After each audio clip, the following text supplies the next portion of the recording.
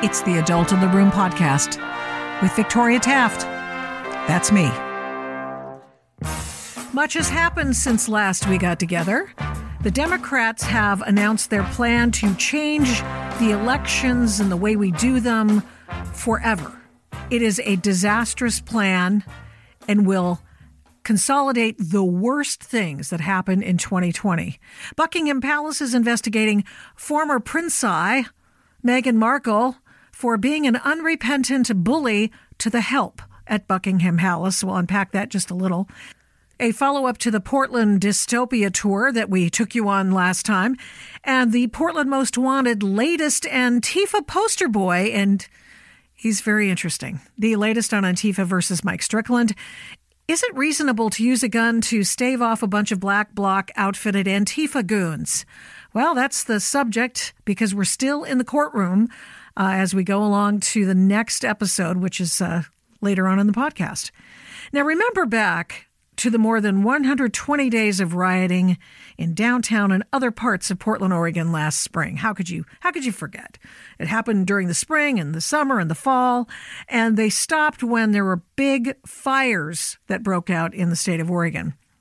Riots occurred in other parts of the country when Antifa and BLM rioters drove Donald Trump and his family to the nuclear bunker. Remember that one in the White House when they were so close and they were coming so close that they were risking the security of the president of the United States. You probably don't remember that because it didn't make the news. I mean, it made some news, obviously, but not all the news. Now, remember, the rioters partially burned down the church across the street from the White House, the so-called President's Church. And all anyone could do was fault Donald Trump for tromping over to that church the next day, grabbing a Bible and having his picture taken with the Bible in a photo of defiance to stand for his ability to speak out and use his First Amendment rights, as well as stand for law and order. But sure, he's the problem. Sure. Asking for America, was that an insurgency? Let's go over to Senator Dick Durbin of Illinois for his opinion on the danger of Antifa BLM rioters as opposed to those Capitol Hill rioters. I join my Republican colleagues unequivocally in condemning left-wing violence, but let's stop pretending that the threat of Antifa is equivalent to the white supremacist threat. Vandalizing a federal courthouse in Portland is a crime.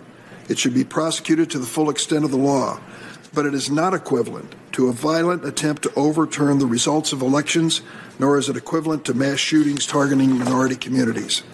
This false equivalency is an insult to the brave police officers who were injured or lost their lives on January 6th, as well as dozens of others who've been murdered in white supremacist attacks. We need to be abundantly clear. Thanks, Dick. Anyway, in Portland, where the worst of it was, unless you count Kenosha, when armed rioters went after Kyle Rittenhouse and he fired back in self-defense, killing 2 and wounding 1. Anyway, in Portland, where the rioters were trying to blind cops and the feds with lasers, where they were starting fires in buildings where there were cops and then blocking the exit so they couldn't get out, and beating cops. Remember now, this was Portland's Summer of Love?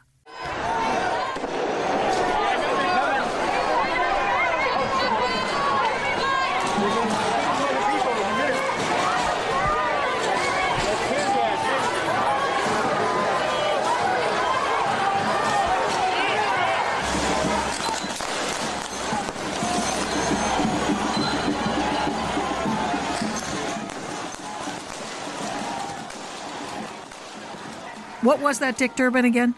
I join my Republican colleagues unequivocally in condemning left-wing violence, but let's stop pretending that the threat of Antifa is equivalent to the white supremacist threat.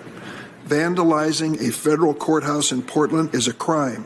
It should be prosecuted to the full extent of the law, but it is not equivalent to a violent attempt to overturn the results of elections, nor is it equivalent to mass shootings targeting minority communities.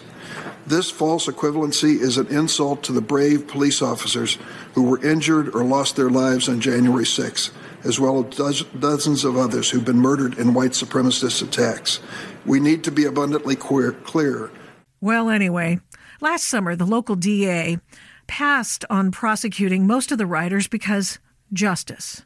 Just us and George Soros.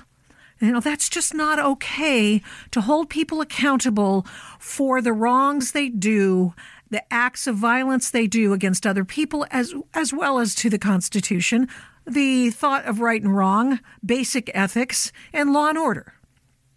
So they couldn't do that. So Bill Barr, who at that point was the Attorney General of the U.S. of A., said, okay, we will bring charges and prosecute the people who did these things against our buildings, the federal court building and other federal buildings, including ICE building, etc.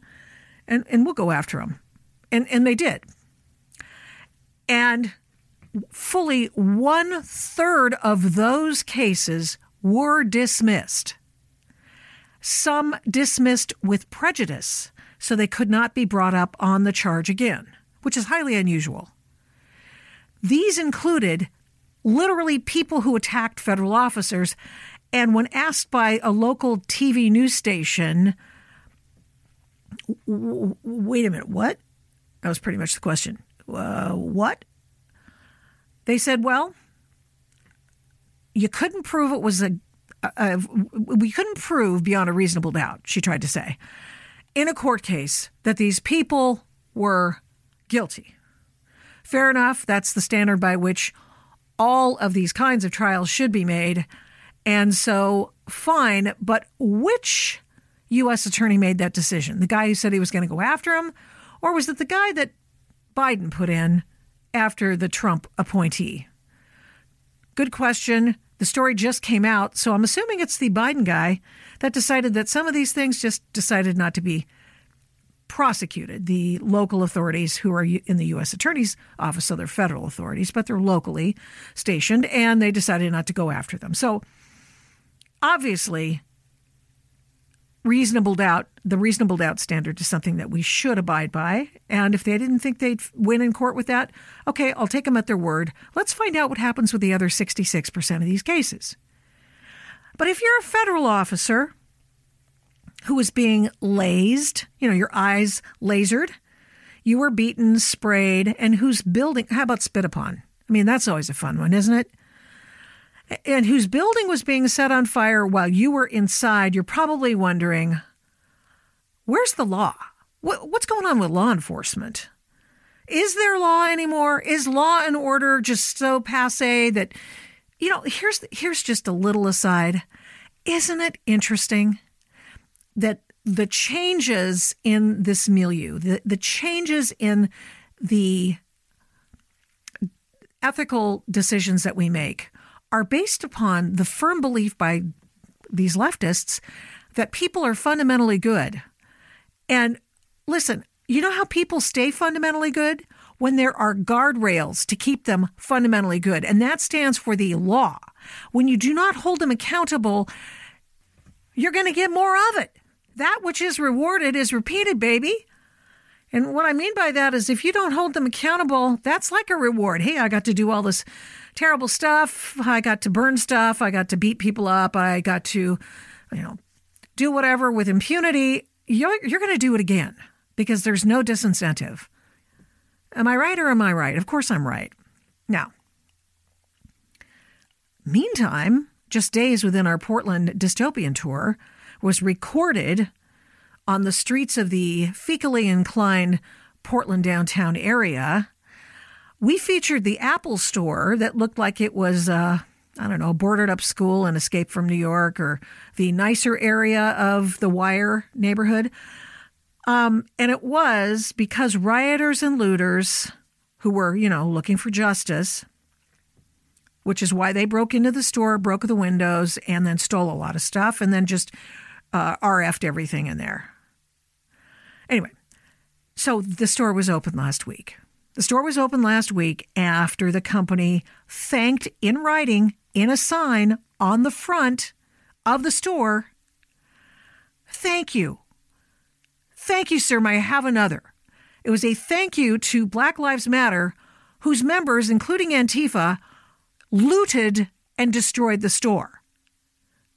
So, yeah, it was a thank you. We really appreciate you. Oh, and then they donated, quote unquote, donated the murals from the front of the store because, of course, it had been plywooded up on the temporary fencing that, of course, went around it. They were ensconced in the plastic jersey barriers, which were held down. I assume, is it water that holds them down? Maybe sand. I don't even know. And so those murals were on there. They had been blank. They had looked like every other building in that core area looks. The Multnomah County Justice Center, the Federal Building, they're all boarded up. The City Hall's boarded up, except the second floor has Black Lives Matter signs in the windows, sort of like another way of saying, please don't hurt us. We like you when you're not killing us and rioting. Really, honest, we really agree with you. So anyway, back to the Apple Store. So the murals that were decorated, painted black and then decorated with murals, you know, the stuff that was outside the Apple Store were donated to Black Lives Matter. So, okay. Then they replaced it with the thank you note for destroying our store. Thank you, sir. May I have another? And then replaced the temporary fencing. Now, this is key.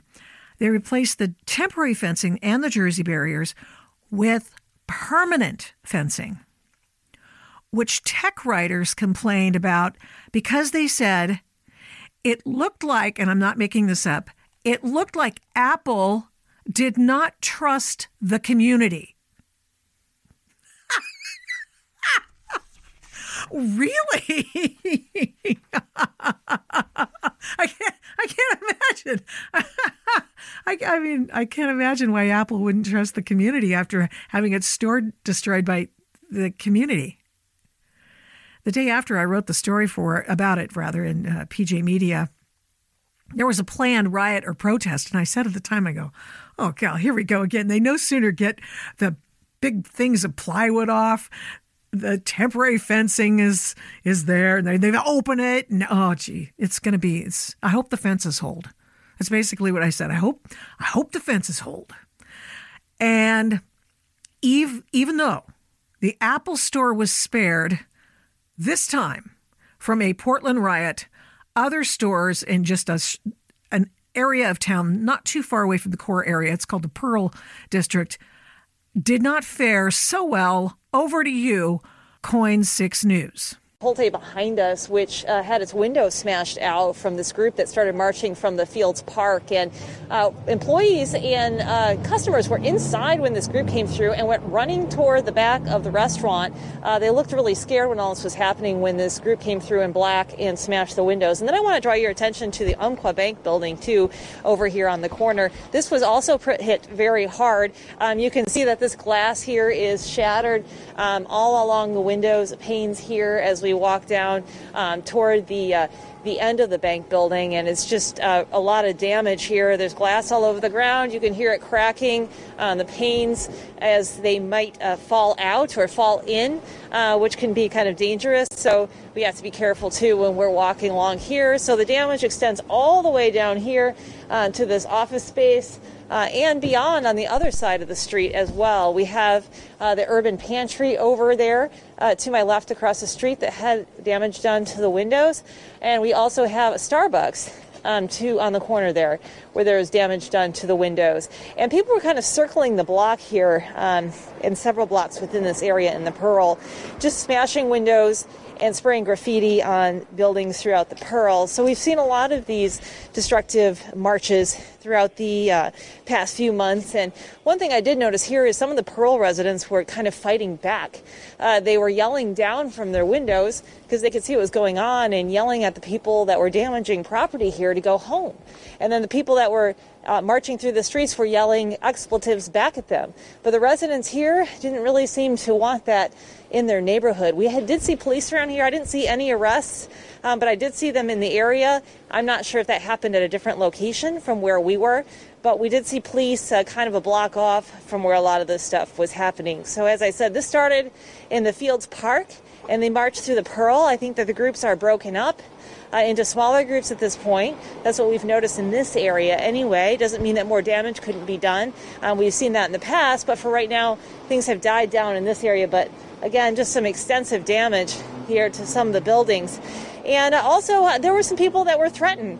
We saw some employees and some residents here that were threatened physically by people who were on the march because they were confronting them about spray paint, or because they had security uniforms on, or because they had a disagreement with the group. So a lot of activity out here tonight.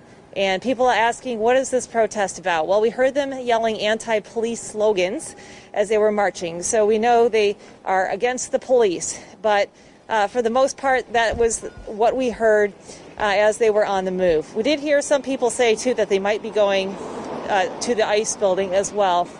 And I hear some activity behind me. Looks like somebody coming this way.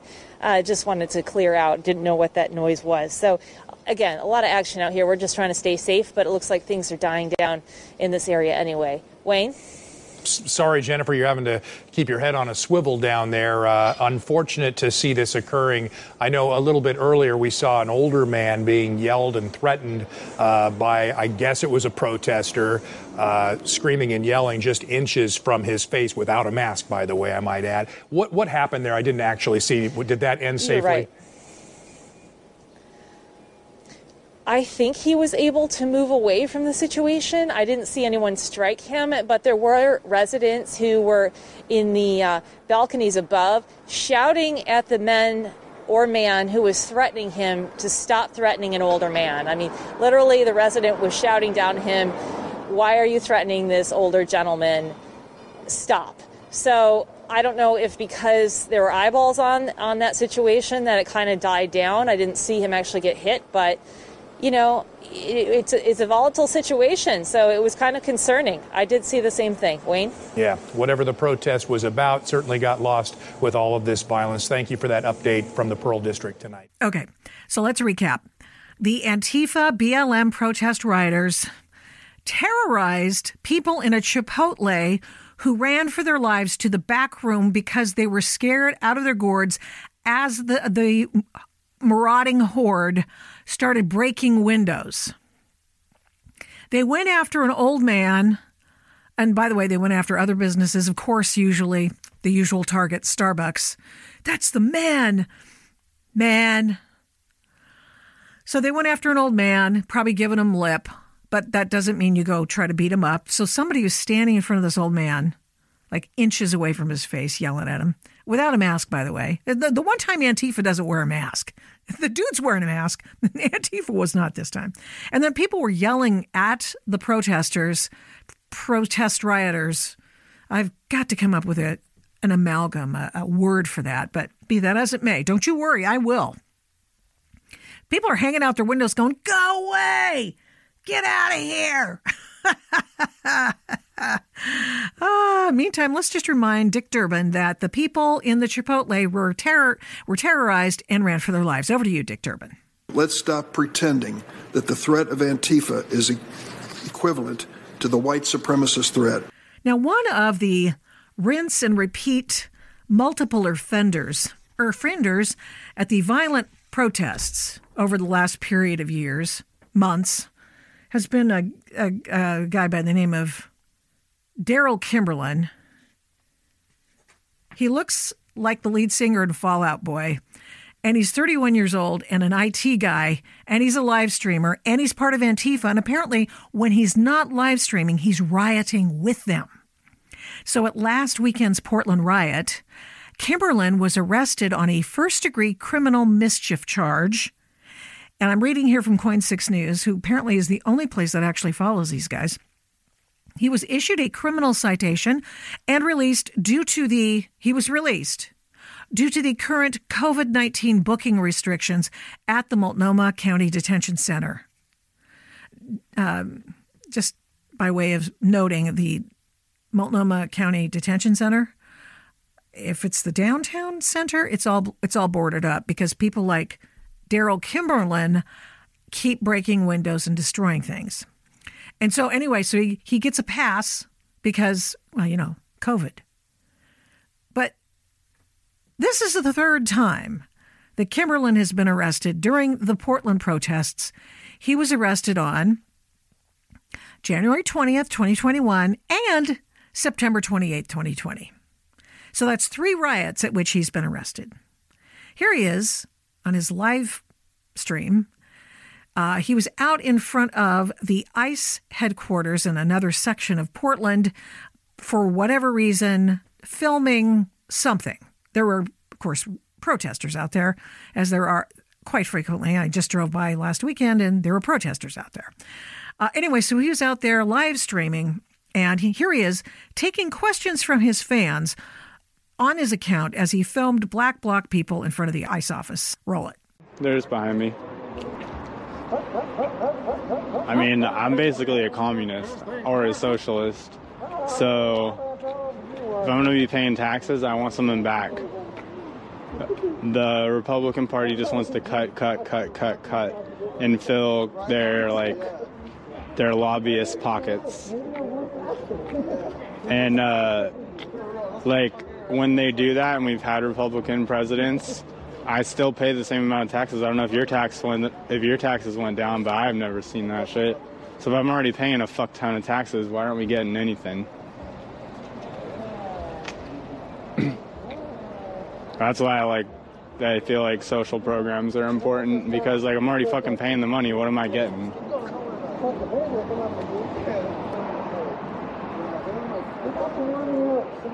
Yeah, that's what I mean. If we're paying taxes, the whole fucking country should benefit from it. Because it's like fucking throwing our money into a pool to support everyone.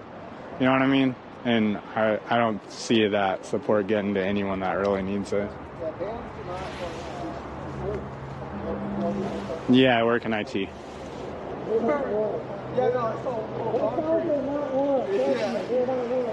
One time one of y'all assholes doxed me and fucking left my work a fucking note telling them I was Antifa. That was really cool, guys.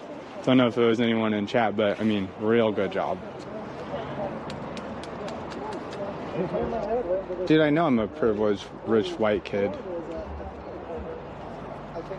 More privileged, rich, white kid should give a shit. No, me and HR laughed about it. I printed it out and put it on the wall.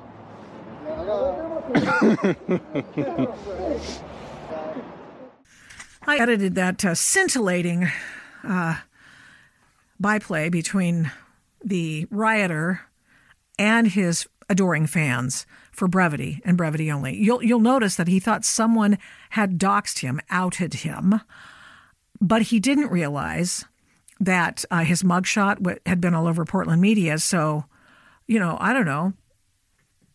Did it really require somebody to actually write to the company for which he works, which he didn't note, by the way? He noted how his company's HR department laughed at his affiliation with Antifa when it was discovered. And, I just ask, do you want that guy, an anti-capitalist, Antifa communist, as a network engineer at your company? Do you feel safe yet? I am not for political tests in order to get hired on, but when you've got a guy has a predilection for breaking things, violent activities, and really far out beliefs, although I did appreciate his tax advice. Hey, why am I paying all these taxes? I got to hand it to him. At least he's paying taxes. Okay. And he's got a job. So I suppose. But do you really want those guys working for you? Anyway, if you loved the 2020 election travesty, you are going to love the Democrats' so-called For the People Act, which takes over all the voting for national elections. You think to yourself, well, of course they take over. It's a national election, therefore it should be a national job. No, each state is accorded oversight of its own elections, which includes at every 2 and 4 years, the elections of, in 6 years, senators, congressional representatives, and presidents. This is true. And so what they've tried to do, because Nancy Pelosi wants to consolidate this win that they've had in the House of Representatives, and now that we have a 50-50 split in the Senate, they're going to try to cram through a wish list of the worst voting rules. Now, here's just a few. I've gotten these from the Heritage Foundation. I cribbed them from them. Now, check this out. It would seize the authority of states to regulate voter registration and the voting process by forcing states to implement early voting, automatic voter registration, same-day registration, online voter registration, and no-fault absentee voting. It would ban any state from requiring identification to identify yourself as a voter. And why would you need identification? Because after they get done with this, you won't need any identification because none will be ever required again. And by the way, under these rules, you won't even have to be a citizen. It would make it easier, reading here, to commit fraud and promote chaos at the polls through same-day registration, as election officials would have no time to verify the accuracy of voter registration information and the eligibility of an individual to vote, and could not anticipate the number of ballots and precinct workers that would be needed at a specific polling location. That is by design. Chaos is what they want. I mean, that's why they did default mail-in balloting for most states, certainly in the states that were the worst of the worst, pivotal states. And they go, well, nothing happened. There was as many votes as voters, except they never took into consideration the impersonation of voters through all of the mail-in ballots that were sent to everybody, for which there would be no check and balance. It's just amazing. So they want to do this nationwide. Let's see. Degrade the accuracy of registration lists. Registration lists are pretty important by requiring states to automatically register all individuals.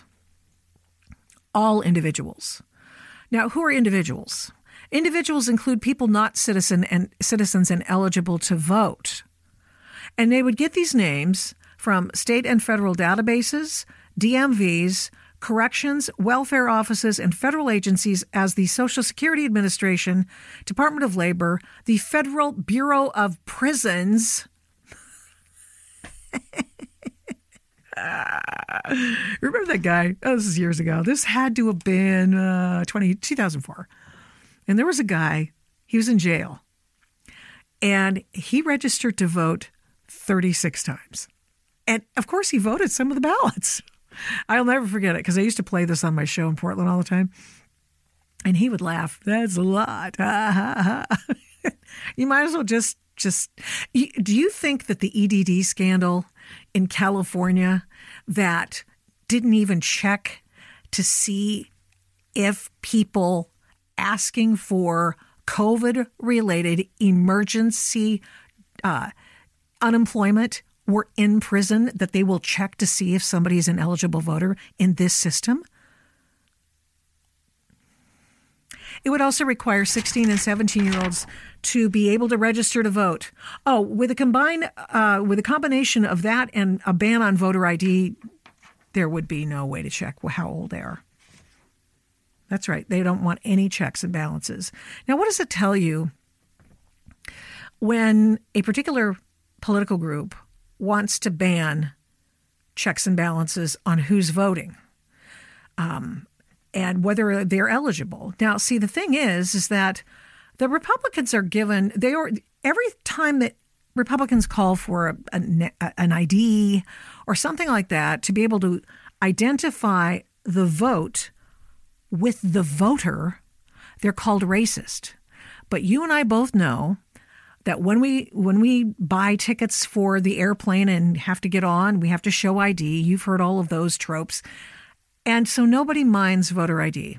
No one, except the SEIU and the suits of the Democrat Party, who keep calling the rest of us racist for wanting identification go along with the vote. And you and I both know that every time someone votes who's not allowed to vote, who's not eligible to vote, it diminishes your vote. It dilutes the entire process, which is what happened in the 2020 presidential election, which is why some people still think, and I think rightfully so, there's a lot of hinky stuff that happened. It would mandate no-fault absentee ballots, which are the tool of choice for vote thieves. It would prevent election officials from checking the eligibility and qualification of voters and removing ineligible voters, so they would never be able to call back through the list of voters. None. No voter databases. Let's see, what else does Heritage Foundation put in here? Oh, yeah, it's really troubling. If you like the way the Democrats used the law against Donald Trump for not liking what he said and impeached him for it, you're going to love this. Expand regulation and government censorship of campaigns and political activity and speech, including online and policy-related speech. They will go through and censor it. This is not America. There was also, where's this? This one blew my mind. I just thought, oh my God. I mean, there's a bunch of them here, so we'll just link up the Heritage Foundation site. If you loved the way the IRS and Lois Lerner weaponized the IRS against political groups they didn't like the Tea Party, you're going to love this rule. It authorizes the IRS to engage in partisan activity. It would permit them to investigate and consider the political and policy positions of nonprofit organizations before granting tax-exempt status. So it would be tantamount to, the Southern Poverty Law Center saying, hey, IRS, we don't like Victoria Taft's group over here. Let's not grant her any IRS exemptions for her 501 or C4. Let's not do that. It games the system by limiting access to federal courts to anyone challenging H.R. 1 to the D.C. courts. Circuit court depends on where they start. So D.C. courts are notoriously liberal, and there will be packing the court. That's their objective. Wow, they would establish an Orwellian commission to protect democratic institutions. And this commission would be given authority to compel judges to testify and justify their legal opinions. Transfer the right to draw congressional districts from state legislatures to independent commissions. This would game the system even worse than it's game now. You ain't seen gerrymandering until you've seen this. Even the ACLU thinks these are horrible ideas, which ought to tell you really how bad they are. Wow, almost as bad as Meghan Markle's behavior at Buckingham Palace before she and Prince Harry did a bunk. Now,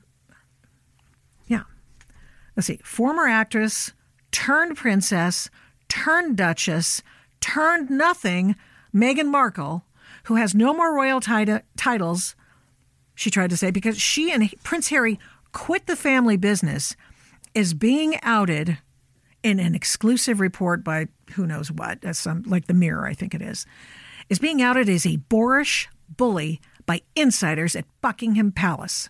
She was a boorish bully at Buckingham Palace. And why? Because I'm thinking, because she was a new girl and she didn't know. As a new royal, she didn't really know how to treat people who were supposed to be helping her, and thus acted the way she would have had she been cast in the part of a fish-out-of-water tale about the unlikely event of an American actress thrust in the throes of royalty, and therefore she acted very badly, and so she decided she was going to act the part, and she was just a butthead.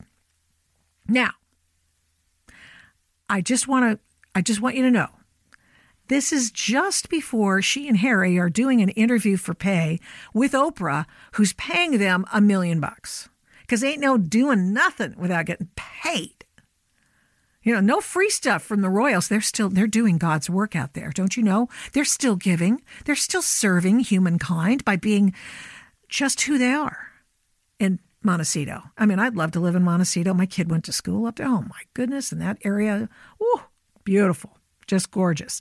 I do not blame her for wanting to live in Montecito next to Oprah. Who would?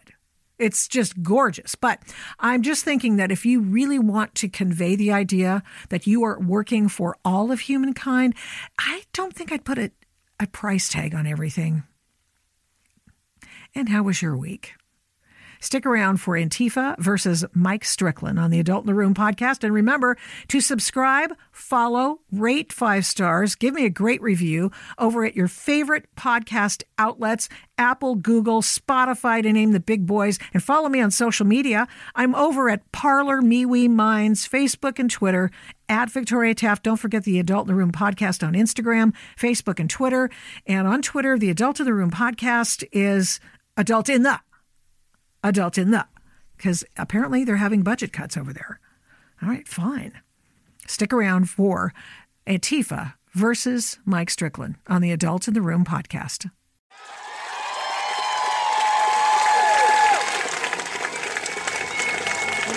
Get out of here, racist.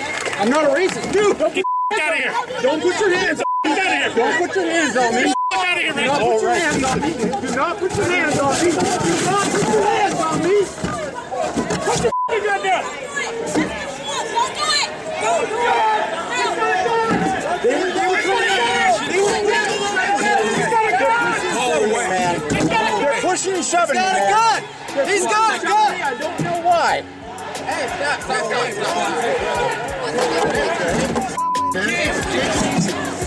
All right, everybody needs to get the hell back. Get the hell back.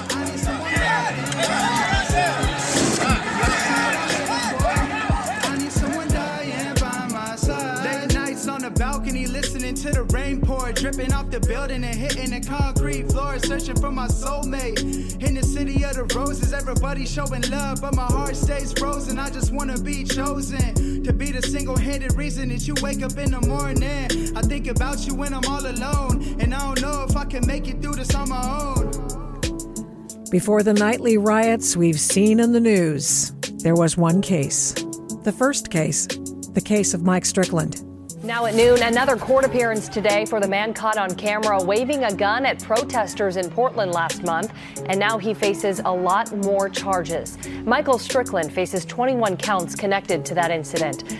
He was a journalist who was beaten by Antifa and Black Lives Matter protesters. And he defended himself from the mob with his legal gun, and not a shot was fired. Our position hasn't changed. Our client's position has not changed. That he is not guilty, that he was using the weapon to protect himself, and he was doing so within his rights. The only one hurt that day in July of 2016 was Mike Strickland. And the only one punished was Mike Strickland, the victim. I'm of the firm and steadfast opinion that when they come for Strickland's rights, they're coming for mine next. See, Antifa says it's anti-fascist, but Antifa is really anti-First Amendment. It's going back to the street violence of the 1920s and 1930s as a technique and a tactic. And the court system doesn't realize it's happening. This is the story of Mike Strickland. The prosecution had rested its case in chief against Mike Strickland. Before it rested, the defense called its use of force witness who was on the witness list and who the prosecution had tried to keep off the stands for reasons which will become clear. The defense called former Gresham police officer and that department's weapons instructor, Jason Servo, an expert in the use of force for police, civilians, as an NRA instructor, and was currently a private investigator. He was former Air Force security, working to secure dignitaries and other large events at the Air Force Academy. He was qualified. And this became the most contentious part of the trial. Servo's testimony was objected to several times in several different ways on whether a use of force expert could explain the actions of a civilian, or whether he could tell that Strickland underwent weapons training, whether the crowd was threatening. Did the threat change during the attack? What kind of weapons were considered deadly? And finally, and most critically, was Strickland's response a reasonable one?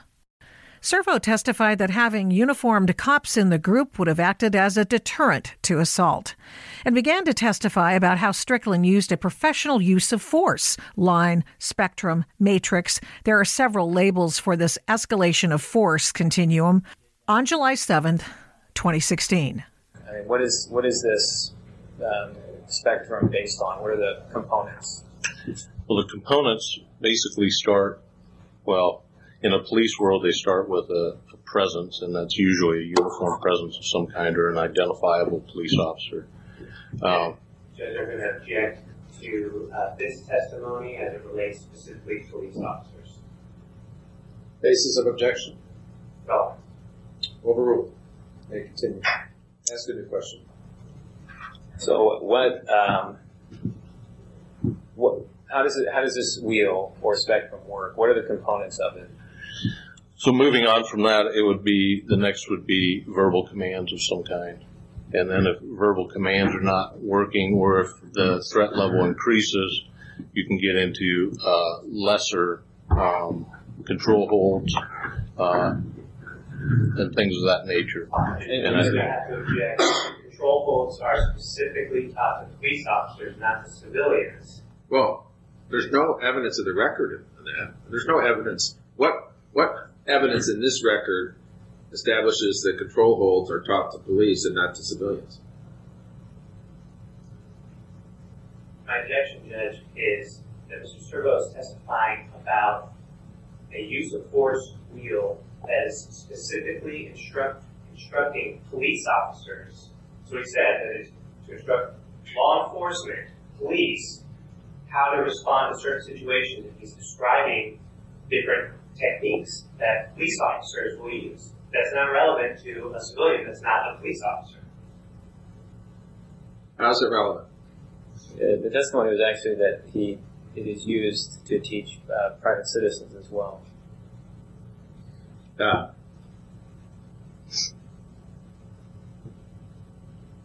Not sure I remember that. Why don't you ask a question in that regard before I rule on the objection? Establish that. Thank you.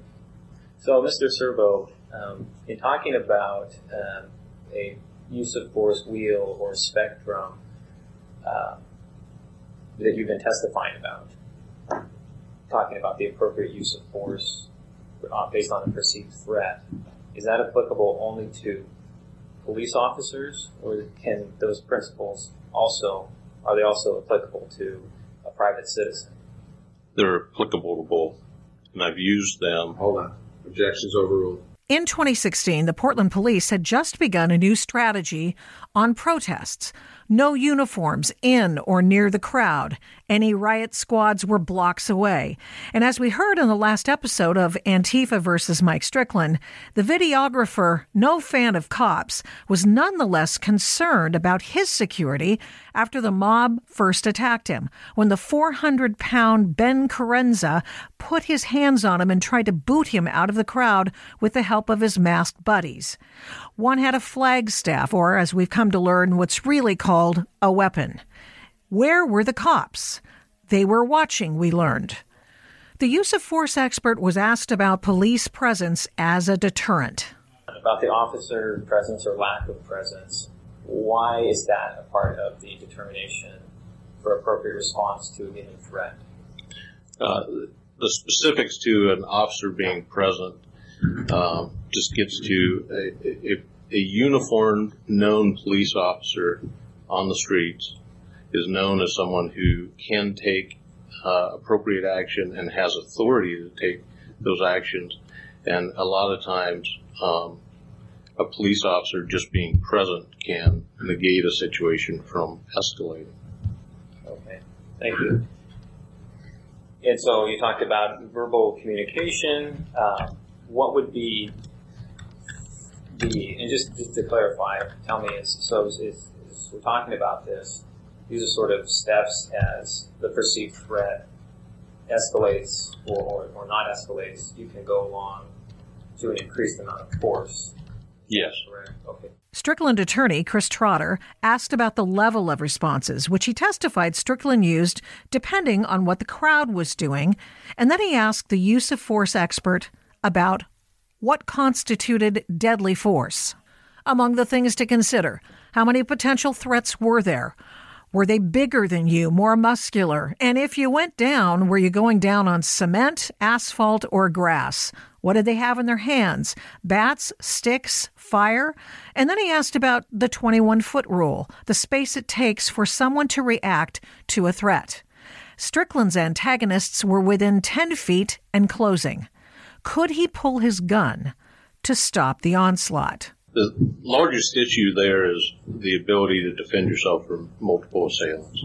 No matter how that defense is, whether it's with your hands or your feet, whether it's a weapon of some kind, it doesn't matter at that point if they're that close. The ability for them to be on top of you, of a person. And those are just the known threats. And like I talked about in the crowd, you don't always necessarily know what all the threats are. There are good people in those crowds, in those protests, and there are people that are there that may be more aggressive. And if those are the people that you're seeing, I think you're getting the right stimulus, and the ability for them to react and be on top of you to inflict harm comes into play. Being outnumbered by as many people as, even 2 or 3. Not taking into effect that you don't know in the crowd how many others may join into that. Okay. In your capacity as a police officer, did you carry a pistol, a sidearm? Yes, I did. Okay. In your enforcement and your duties associated therewith, have you ever had to pull a gun out of your holster and point it at someone? Yes. Objection, Your Honor. He's talking about his experience as a police officer. Police officers have lots of authority to pull firearms on people for reasons that civilians cannot. So I'm objecting on relevance grounds to the extent he's talking about his experience pulling his sidearm as a police officer. So I've been asked if he's ever done it. That's the only question to this point. Overruled. Next question.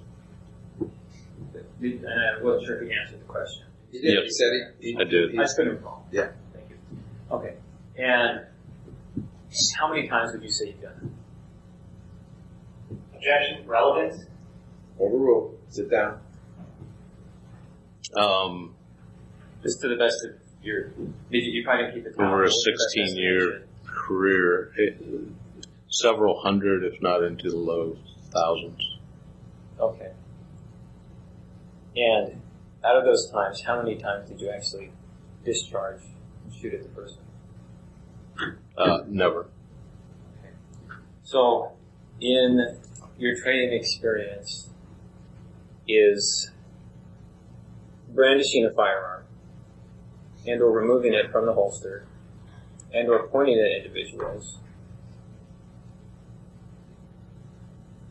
sometimes it can be a technique to deter violence and to be an effective self-defense technique? It is a self-defense technique that's used as your stimulus, or the attacker, or however we want to put it, continues to aggress. But it can also be a factor in stopping the aggressive nature of people. Okay, and once again, very much goes to the totality of the circumstances, correct? Yes. Okay, thank you. Much was made of Strickland's finger never being put on the trigger in the gun community, by cops, and on the street. Servo said that, in fact, was preferable, and that officers and civilians are trained to do that until they get their gun on target. He also testified that Strickland was right to back away from the crowd because you don't turn your back on a threat. He noted that Strickland was backing toward the street, prompted by the mob, and there was a car driving on that street. Indeed, the point was that they were backing Strickland into an even more dangerous situation. Listen to the exchange in which Servo, Trotter, Prosecutor Todd Jackson, and Judge Thomas Ryan get into it a little bit. Given what's depicted in the video, your observations here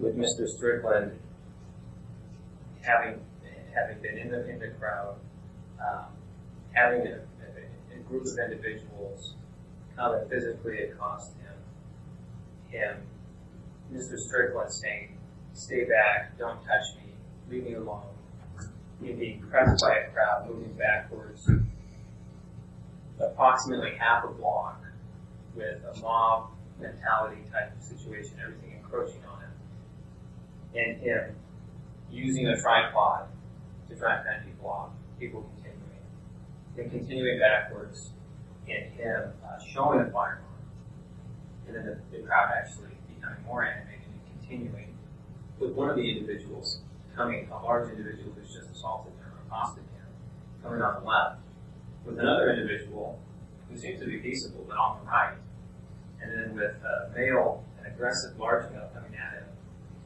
a masked person, at least one, wearing all black with a flagstaff, smoke, who knows, could be whatever it is, in a hand, with people yelling, and him then knowing he's armed at this point, with him brandishing the weapon, and then continuing to back up, and then seeing people encroaching, particularly this large male on the left, and pulling out the firearm with his finger index not on the trigger, pointing at that person moving at it, moving his gun, and sweeping the crowd, the individuals in front of him, and then reholstering it with his hand out, and then continuing to move backwards. Did he act reasonably under those circumstances? Objection. That is the specific question that the briefing has addressed. That's the specific question that... Why? What about the rule that says an expert witness, you're not disputing that he's an expert, right? No. Okay. An expert witness can give an opinion on an ultimate fact. It's not binding, obviously, but the witness can give it. This went on for several minutes. Finally, Trotter was allowed to ask the expert witness his opinion of the, quote, totality of the circumstances that day. The first voice you hear is Prosecutor Jackson's. In a self-defense case, where the two things the court is evaluating are whether or not the defendant reasonably perceived an imminent threat and used a degree of force that he reasonably believed was necessary, to ask this person, was he reasonable in what he was doing, giving the exact hypothetical of the facts of the case, is in essence asking him to tell the fact finder, find him not guilty. That's not permissible. The objection's overruled. Did the witness answer? I believe he did. No, I didn't. You did not. Do you remember the question? Yes, I do. What is your answer as to whether he acted reasonably? That I believe he did act reasonably and appropriate. And if I can clarify that a little bit. You've answered the question. Okay, yes. So, does that conclude your examination? Yes, it does. Trotter verified on redirect questioning that Servo still believed Strickland had acted reasonably. After Jackson cross-examined Servo for a couple of minutes, the defense rested its case. And then came the surprise witness sprung on the defense. The judge allowed the prosecution to put on a surprise so-called ambush witness. Your Honor, the defense has no further witnesses, and we do not have further testimony as such. We rest. All right. Rebuttal case? Judge, in light of some of the testimony that you just received from Mr. Servo that in all candor, it was a little unexpected to the state. I would request an opportunity to speak with a witness that may be able to provide testimony directly in rebuttal to that. And so I don't have that person available right now. Okay. I will know by tomorrow morning, and so I can report to the court at 9 o'clock then. All right. So, Let me ask, let me see the lawyers in chambers. The defense strenuously objected, but in the end, the judge allowed it. The defense says it did not receive the information from the prosecution about their ambush witness until 9 o'clock that night. The next morning, at 9:30, the trial resumed. Officer Ryan Rasmussen of the Gresham Police Department, whom Servo, the defense attorney's use of force witness, helped train and who acted as his aide, was called the next day and testified Strickland hadn't been reasonable in his defense. Rasmussen had never taught a civilian gun course and knew only of police training. He said not having uniformed officers in the crowd was perfectly fine because it was safer for officers. And ultimately, that Strickland, a civilian, did not do the right thing by holding back the crowd with his gun. When you add in what we're looking at here with a crowd of 100 people plus all of the other innocents within that area, it would not be appropriate to then draw. I don't even have a problem with Mr. Strickland drawing and immediately addressing the individual to the left in the crosswalk. He's identified that as a threat, and correctly so, that person could be a threat. So he's drawn and he's addressed him. And then the issue becomes when he's completely flagged across the entire crowd of people past Tan Pants, who he's identified as other threat, and then completely flagged back the other way, pointing a weapon at all of those people. That would be inappropriate. Next time on Antifa versus Mike Strickland, the verdict. Remember to subscribe, follow, rate 5 stars, and give me a great review over at your favorite podcast outlets, Apple, Google, and Spotify, to name the big boys. And follow me on social media. I'm over at Parler, MeWe, Minds, Facebook, and Twitter at Victoria Taft. Don't forget the Adult in the Room podcast on Instagram, Facebook, and Twitter at the Adult in the Room podcast, except Twitter only has room for the Adult in the. Fine. It works. Get in touch with me at victoriataft.com.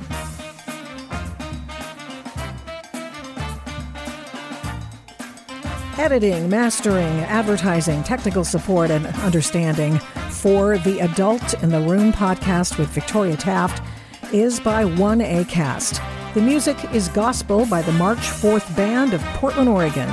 Music for the case of Mike Strickland is Ride or Die by RC, and it is used by permission. Find RC on all social sites at Raps by RC, Apple, Spotify, YouTube, and Instagram at Raps by RC. Imaging for the Adult in the Room podcast with Victoria Taft is by 1ACast. Logo by Hageman Creative. Find him on Instagram. Photo of Victoria Taft is by Hilly Collective. The Adult in the Room podcast is produced by Flamingo Road Studios. All rights reserved.